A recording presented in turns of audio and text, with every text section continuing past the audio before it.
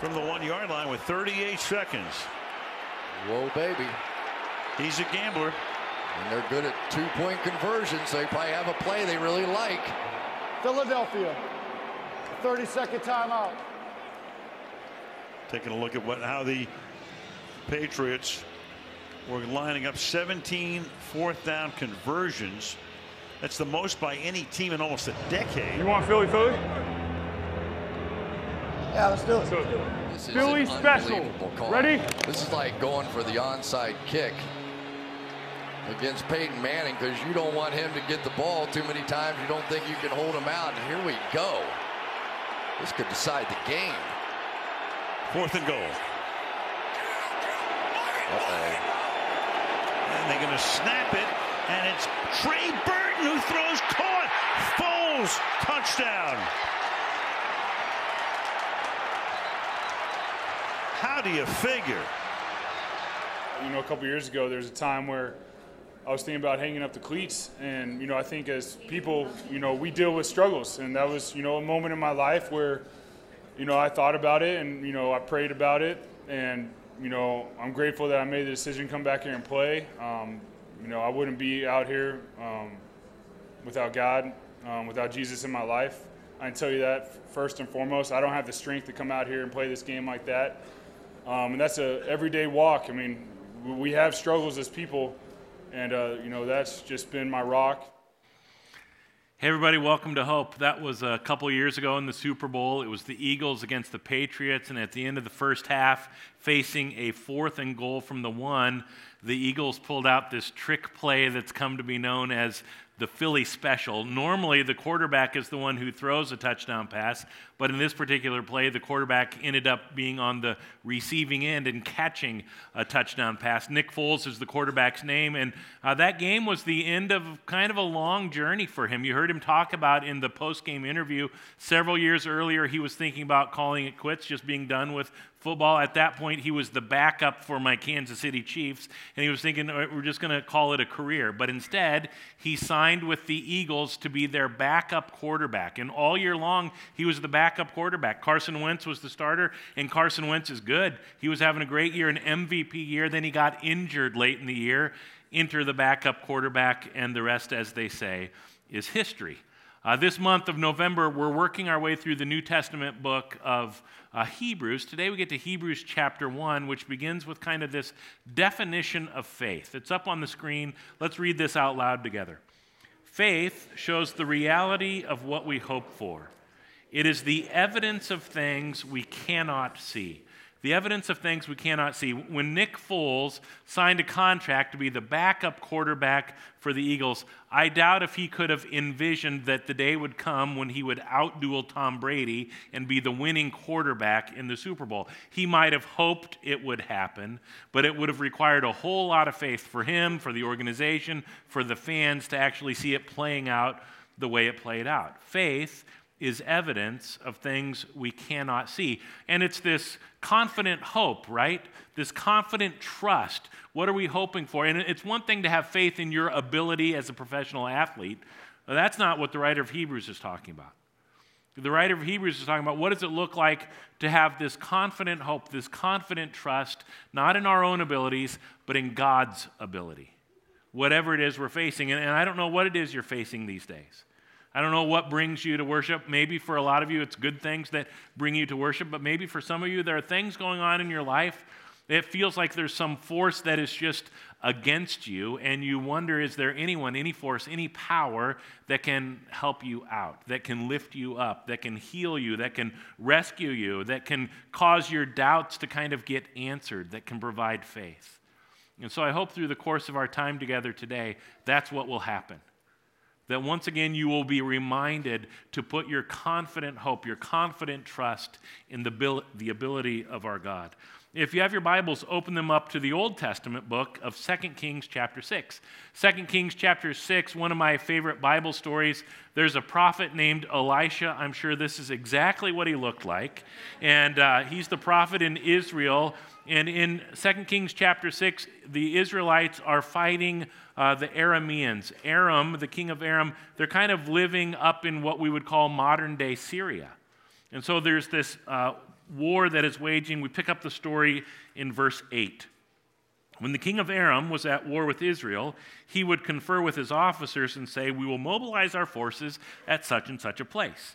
But immediately Elisha, the man of God, would warn the king of Israel, "Do not go near that place, for the Arameans are planning to mobilize their troops there." So the king of Israel would send word to the place indicated by the man of God.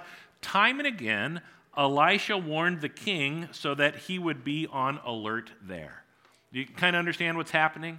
The bad guys are mobilizing their troops so that they can win this battle, win this war against the Israelites. But Elisha the prophet, he's basically functioning as a spiritual spy. Whenever the king of Aram is mobilizing his troops in a particular place, whatever his plan or strategy is, God tells Elisha, and Elisha tells the king of Israel, and the king of Israel makes sure that they avoid going to those places. And this happens multiple times, and the king of Aram is getting really frustrated by this, as you can imagine.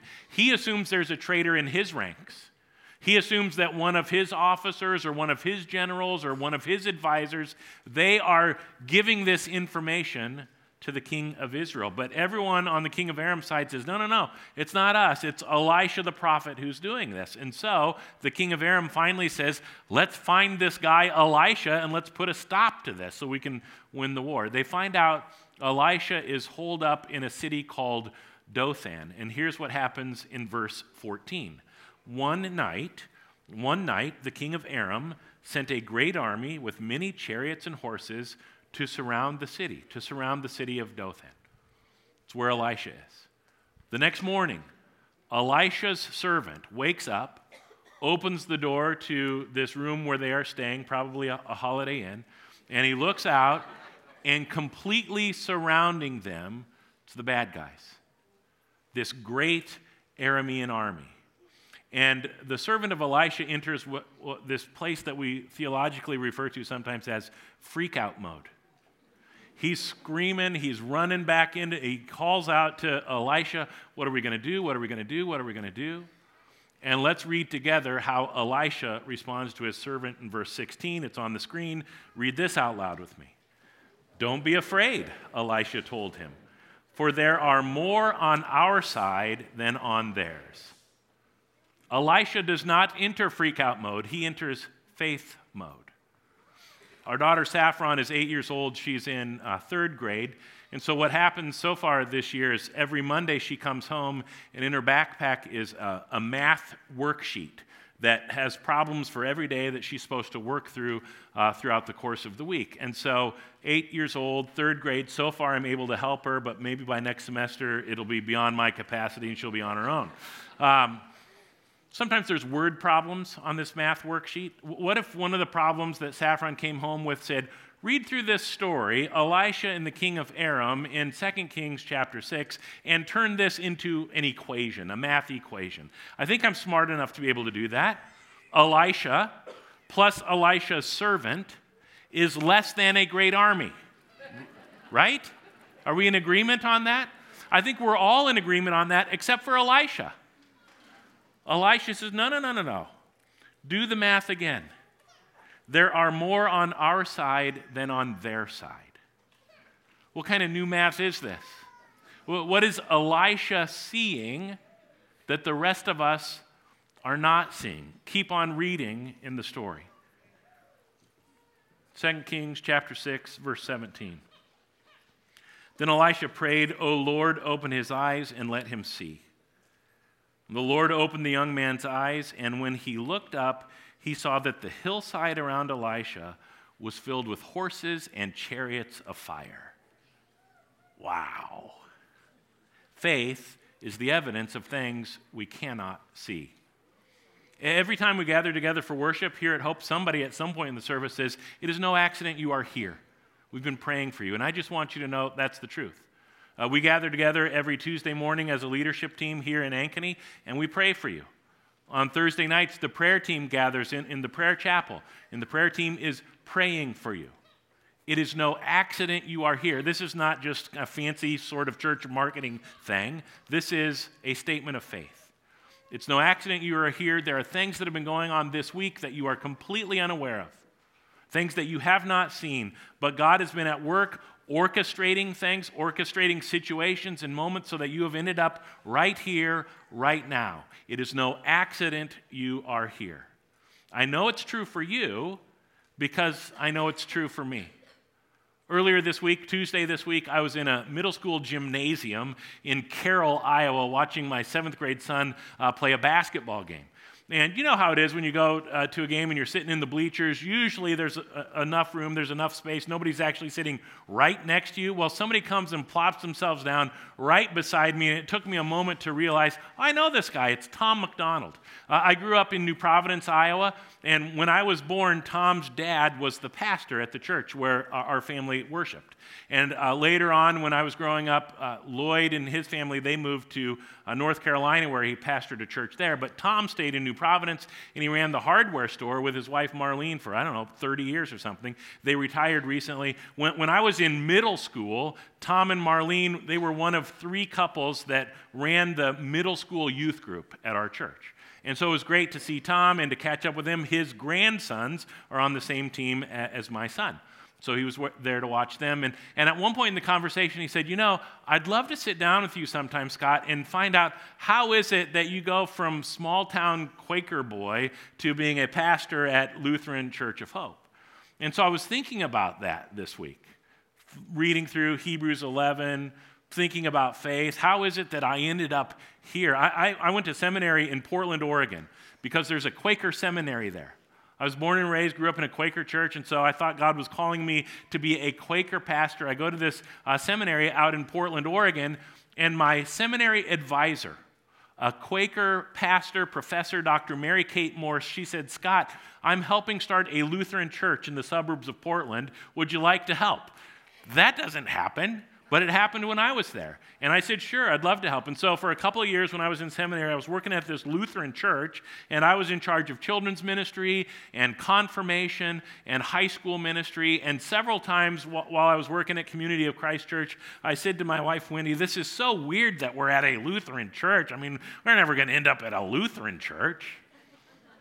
It is no accident you are here, right? So graduated from seminary, moved back to Iowa, and for 5.5 years, I was a pastor at a Quaker church in Buffalo, Iowa, about 50 people coming to that church. And then in November of 2006, 13 years ago, our family moved here to Hope.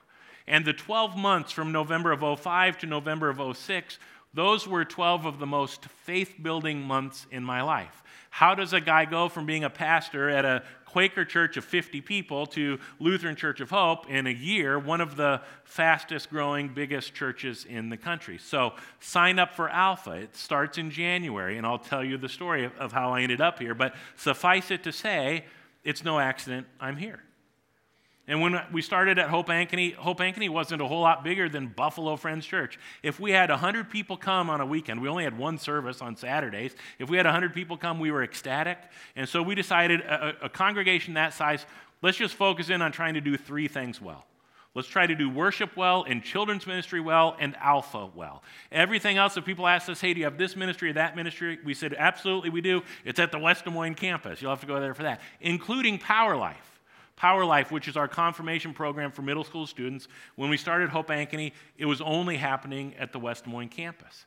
By the time we got to the fall of 2007, we'd grown to about 250 people as a congregation, and so we decided to start Power Life, our own confirmation program right here in Ankeny, but we didn't have anywhere to do it. We were worshiping in a middle school gymnasium. My office was in West Des Moines. Where were we going to have Power Life? Well, we had it in the basement of Kevin and Sherry Stick's home. And Mike and Linda Phipps were the 2 small group leaders that we had because we only had like 12 kids coming. We only needed 2. And it was fantastic. At the end of that year, we confirmed 5 8th grade students. This is the first class. Matt Andriano, Trevor Egley, this is not an 8th grader, Luke Hermanson, and Jordan Bauer in the back row, Katie Stick in the front row, kind of keeping us all in line. That was the spring of 2008. If someone would have told me the spring of 2008, a decade from now, on Wednesday nights, there's going to be 300 6th, 7th, and 8th graders coming every Wednesday night for Power Life, I would not have believed them. My faith, my eyes would have been blind to that possibility, to that reality.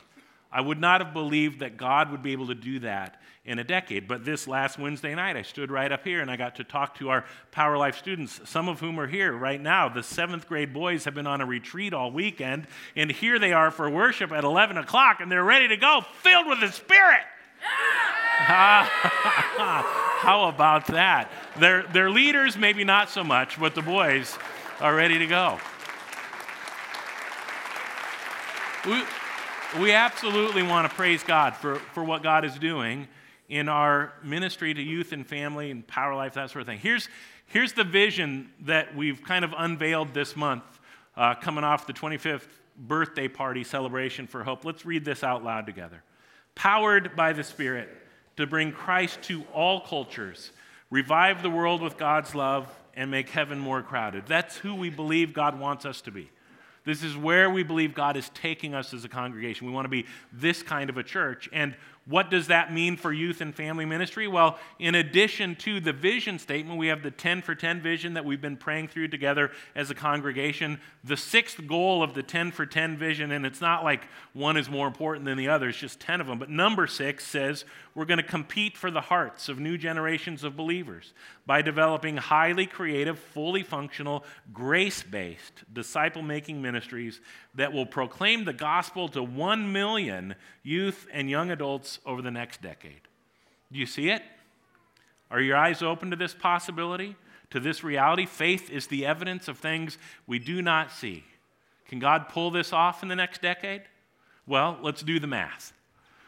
2008, we had 5 8th graders get confirmed. 2018, a decade later, just here in Ankeny, 77 8th graders were confirmed. And I asked Saffron to turn that into a math equation for me. She said, this is what it is.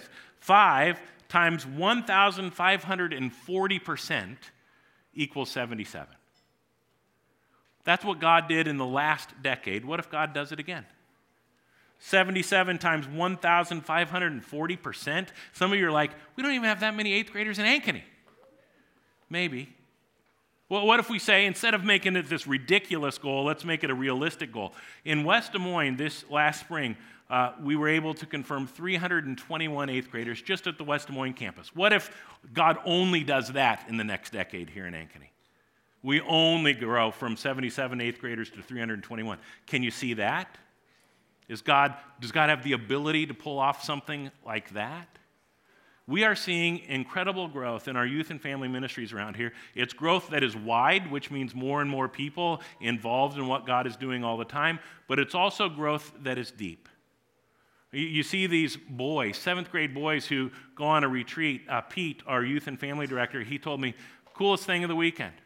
They get the boys together in the evening, and they have them just pray for one another. 7th grade boys praying for one another, saying, here's what we love about you, here's what we hope God does in your life. That's deep growth. On Wednesday nights, you should come and just sit in the back and observe sometime. The 6th graders, the 7th graders, and the 8th graders, they're basically running a worship service. They're the Bible readers. They give the announcements. They are the worship team, the musicians, the vocalists, leading their peers in worship. Most of the time what happens, I don't know if this was your experience, adults, when you went through confirmation, as soon as you were confirmed, you're like, phew, good, that's over with. Now I don't have to think about church for the next decade. That's not what is happening here. More and more all the time. After Power Life students get confirmed, they become a part of Ignition, the high school ministry. And then the Ignition students become the small group leaders. We got a lot of Ignition students sitting right here who've spent the entire weekend with 7th grade boys pouring into them so that they can know the love of Jesus Christ. Some of them are becoming interns, student ministry interns. Maybe God is calling them into a life of ministry. And you do know, right? You don't have to go to seminary. You don't have to be on staff at a church to live a life of ministry. Tom McDonald ran a hardware store and was a minister to middle school students. What's God doing in youth and family ministry? If we're powered by the Spirit, what's the next decade going to look like?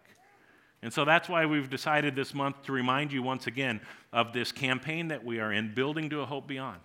We want to make more room We want to create more space for God to do what we believe God is calling us to do. We've got pictures up all over this room of what it is we're trying to do. We've got information online and in packets that are available around this church explaining what we're trying to do, why we're trying to do it. We're trying to add about 20,000 square feet of space. And if you think of the Hope Grimes campus, we just built a new church building for Hope in Grimes. It's roughly 20,000 square feet. That's what we're trying to add on here. More space for Hope Kids and Power Life and Ignition. More space for Vacation Bible School and a Hope Preschool, and space for classes for groups and for adults and for choir rehearsal. The cantata, Christmas cantata, is about a month away, and the choir is running out of space in the room where they're rehearsing right now. And so we want you to just be thinking about and praying about how might God be asking you to participate in that. Some of you are already participating. You're already giving. We started this campaign a year ago, a 3-year campaign. I want to ask you to consider making a one-time gift or a 2-year pledge to this campaign to move us closer and closer to the place where we can add on some more room. No guilt, no pressure. Just pray and listen and respond faithfully to what it is God is asking you to do. A big part of the vision and the 10 for 10 goals involves stuff that's not even going to be taking place inside the walls of this church. Goal number 5, for example, is that we would become world changers. Part of what that means is we want to send hundreds of volunteers on short-term mission trips all over the world, all for the sake of the gospel and letting our light shine. You can go online to the Hope website, any of the campuses, and it will list all the mission trips that Hope is sponsoring and that Hope is sending people on next year in the year 2020. In a couple of weeks, we're going to have an information meeting right here in Ankeny for a mission trip to South Africa. Next November is when we'll go there. I'm going to be going, and my high school daughter, Kylie, is going to be going with me. I'd love 20 of you to join me on that trip. One of the reasons we do short-term mission trips, when you get away from home, when you get out of your comfort zone and out of your cultural context, it makes it a whole lot easier for God's Spirit to open our eyes and to help us see with eyes of faith in this greater reality to the world than the small reality that we live with most of the time. So we're going to continue as a congregation praying our way through this vision and the 10 for 10 goals, and I hope that you as an individual will be praying your way through it too and paying attention to where does this vision connect with you and who God has wired you to be. And it's possible as you do that, you'll be like, it seems like God is leading me this direction. My sense is this is the direction God is taking me, but I don't quite understand it. I can't quite see why God would be having me go this way. And that gets us back to Hebrews 11. That gets us back to this idea of faith being the evidence of things we cannot see. Last Sunday after the 11 o'clock service, I hurried home to watch my Chiefs lose a devastating, heartbreaking game to the Tennessee Titans. They were lining up to kick a field goal to send the game into overtime, and it got blocked. And that was the end of just a terrible week of football for the teams that I care about the most. And so I tweeted, I hate football. Things can change a lot in a week. I mean, I love football today. This is a pretty awesome weekend for the teams that I care about. So it was actually the middle of the week, though, when I kind of got my mojo back for football. The confirmation picture that we put up from 2008, one of the boys in the back row was Jordan Bauer. His younger brother, Jace, is a student in Ignition this year here at Hope Ankeny. Jace is also the starting quarterback on the Ankeny Hawks football team. They just finished a great year. And their dad, Jeff Bauer, has made a career out of football. And Jeff retweeted this week an interview with Nick Foles. Nick Foles, the quarterback in the Philly special that we saw at the beginning of the message, a year after leading Philadelphia to the Super Bowl, Nick Foles signed a contract with the Jacksonville Jaguars, not to be their backup, but to be their franchise quarterback. Multi-million-dollar deal, and he was going to help them get over the hump. And in the first game of the season this year, my Chiefs, once again, tackled him just wrong and broke his collarbone. And so he's been out for the entire year, standing on the sidelines just watching. Horrible. But the good thing that it came out of it is his backup had a chance to play. Gardner Minshew is his name. He's kept the Jaguars in playoff contention. But even more important than that, we get to see his mustache week after week after week. I mean, that is a fantastic mustache, isn't it? Anyway, The reason Nick Foles was being interviewed this week is he's healthy again, and he's going to be starting today for the Jaguars for the first time since his injury. And so the reporter asked him, how has this year been for you? I know you're a man of faith. Surely this is not going the way that you would have envisioned it going. Surely this is not how you saw things playing out when you signed a contract to be the quarterback for the Jaguars. And so here's Nick Foles talking about faith. Take a look. I know you're a man of faith, and I know you're trying, but you're also human. I mean, ever any doubts coming up in your mind? Did you go through that? Or? No, that's where, right when I felt this thing break and I was going into the locker room, I just realized, God, this wasn't exactly what I was thinking when I came to Jacksonville. Obviously, you come here and you want to create a culture and impact people, but at the end of the day, I was like, God, if this is the journey you want me to go on, I'm going to glorify you in every action, good or bad, and I still could have joy in an injury. And that's people hear that and say, that's crazy, but it's like when you believe in Jesus and you go out there and you play, and that changes your heart. And you only understand it when, that purpose in your life, just like when I hoisted the Lombardi trophy. The reason I'm smiling is my faith was in Christ in that moment, and I realized I didn't need that trophy to define who I was because it was already in Christ. And that's my message when I played. Same thing happens when I get injured. We tend to make this so much about us as human beings. We tend to make it about us as athletes. It's not about us. It really isn't. And if you make it about yourself, you're probably going to go home at night, lay your head on your pillow, and be very alone and very sad. And then hopefully someday you can find that purpose in your life, because my purpose isn't football, it's impacting people. And my ministry happens to be the locker room. And I've been able still to get to know people, get to know these guys through an injury. Though I might not be playing, that is difficult from a fleshly perspective, but from the spiritual perspective, from my heart, I've been able to grow as a human being to where I feel like I'm at a better situation here as a person than I was before because of the trial I just went under. And I know that's a sermon in itself, but that's how I go through life, and the good Lord's been there to, it's not always about prosperity. I don't believe in the prosperity gospel. I believe if you read the Word of God and you understand it, there's trials along the way, but they equip your heart to be who you are. Yeah. Right. What a show off.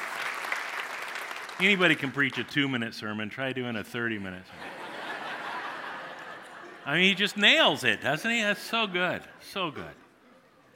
And so much to dig into in terms of what he's talking about. Like, God, if this is the direction you're taking me on, then I'm going to glorify you with every action. A lot of times I'll hear, skeptics, I think, sort of getting angry when after a big game they interview an athlete and the athlete gives glory to God. And the skeptics will say, well, how come I never hear an athlete giving glory to God when they lose a big game? And I think the primary reason is because they don't interview the athlete after they lose a big game. They interview the person that won. But here's Nick Foles. Things are not going the way that he wanted them to be going. He wasn't winning.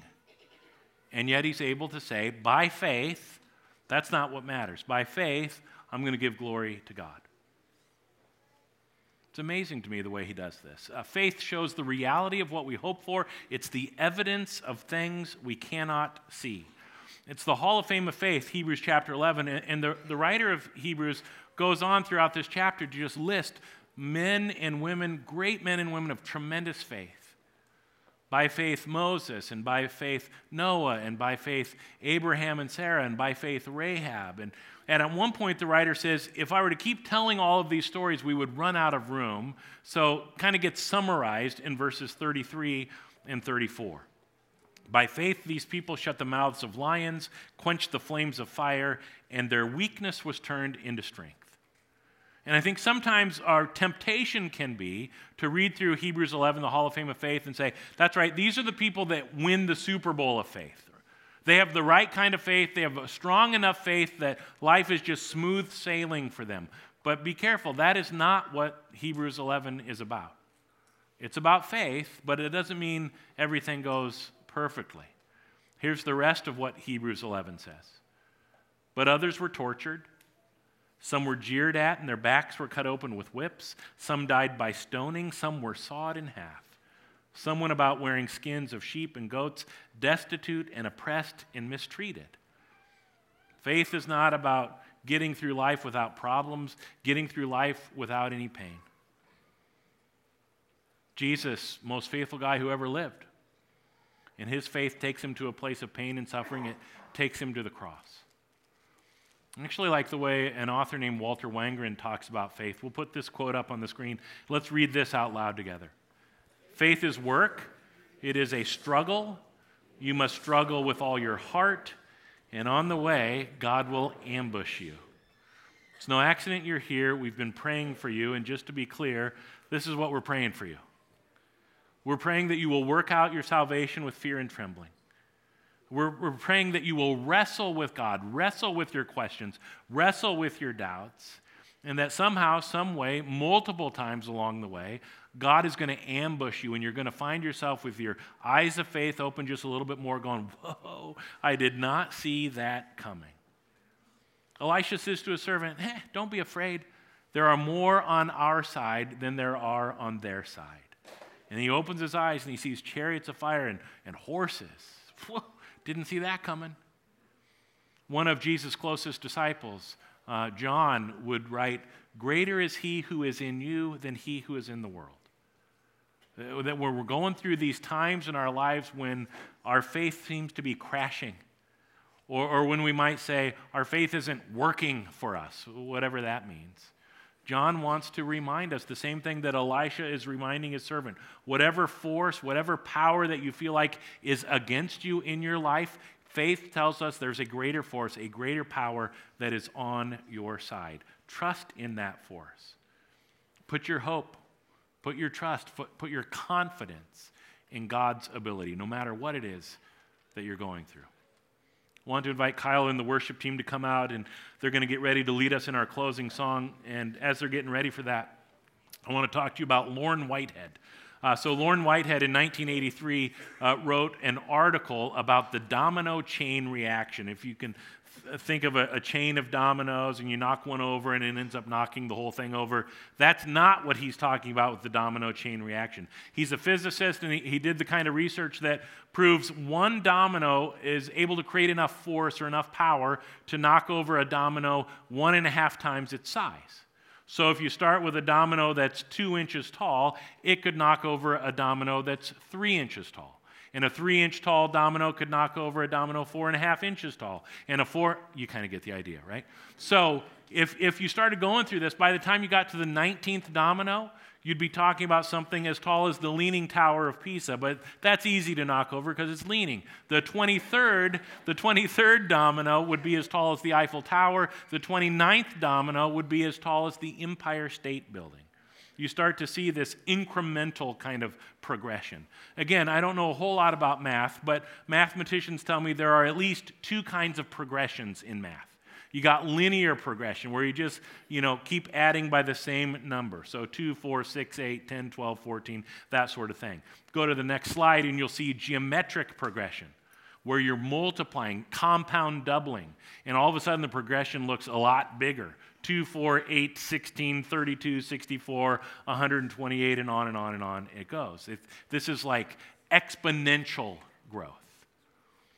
If you're taking steps, if you take 30 linear steps, you'll end up 90 feet from where you started. If you take 30 geometric steps, you can travel the world 26 times. Exponential growth. When we talk about faith, is faith for you a linear progression, or is it a geometric progression? I think what the Bible shows us, it's clearly a geometric progression. 5 loaves, 2 fish becomes enough to feed an entire crowd of thousands. 12 ordinary, uneducated disciples, plus the Holy Spirit, and God uses that to change the course of human history. What does God want to do through you? What does God want to do through me? What does God want to do in and through Lutheran Church of Hope in the next decade, in the next 25 years? I'm pretty sure God wants to start a geometric progression, a domino chain reaction that changes lives for hundreds of thousands, millions of people.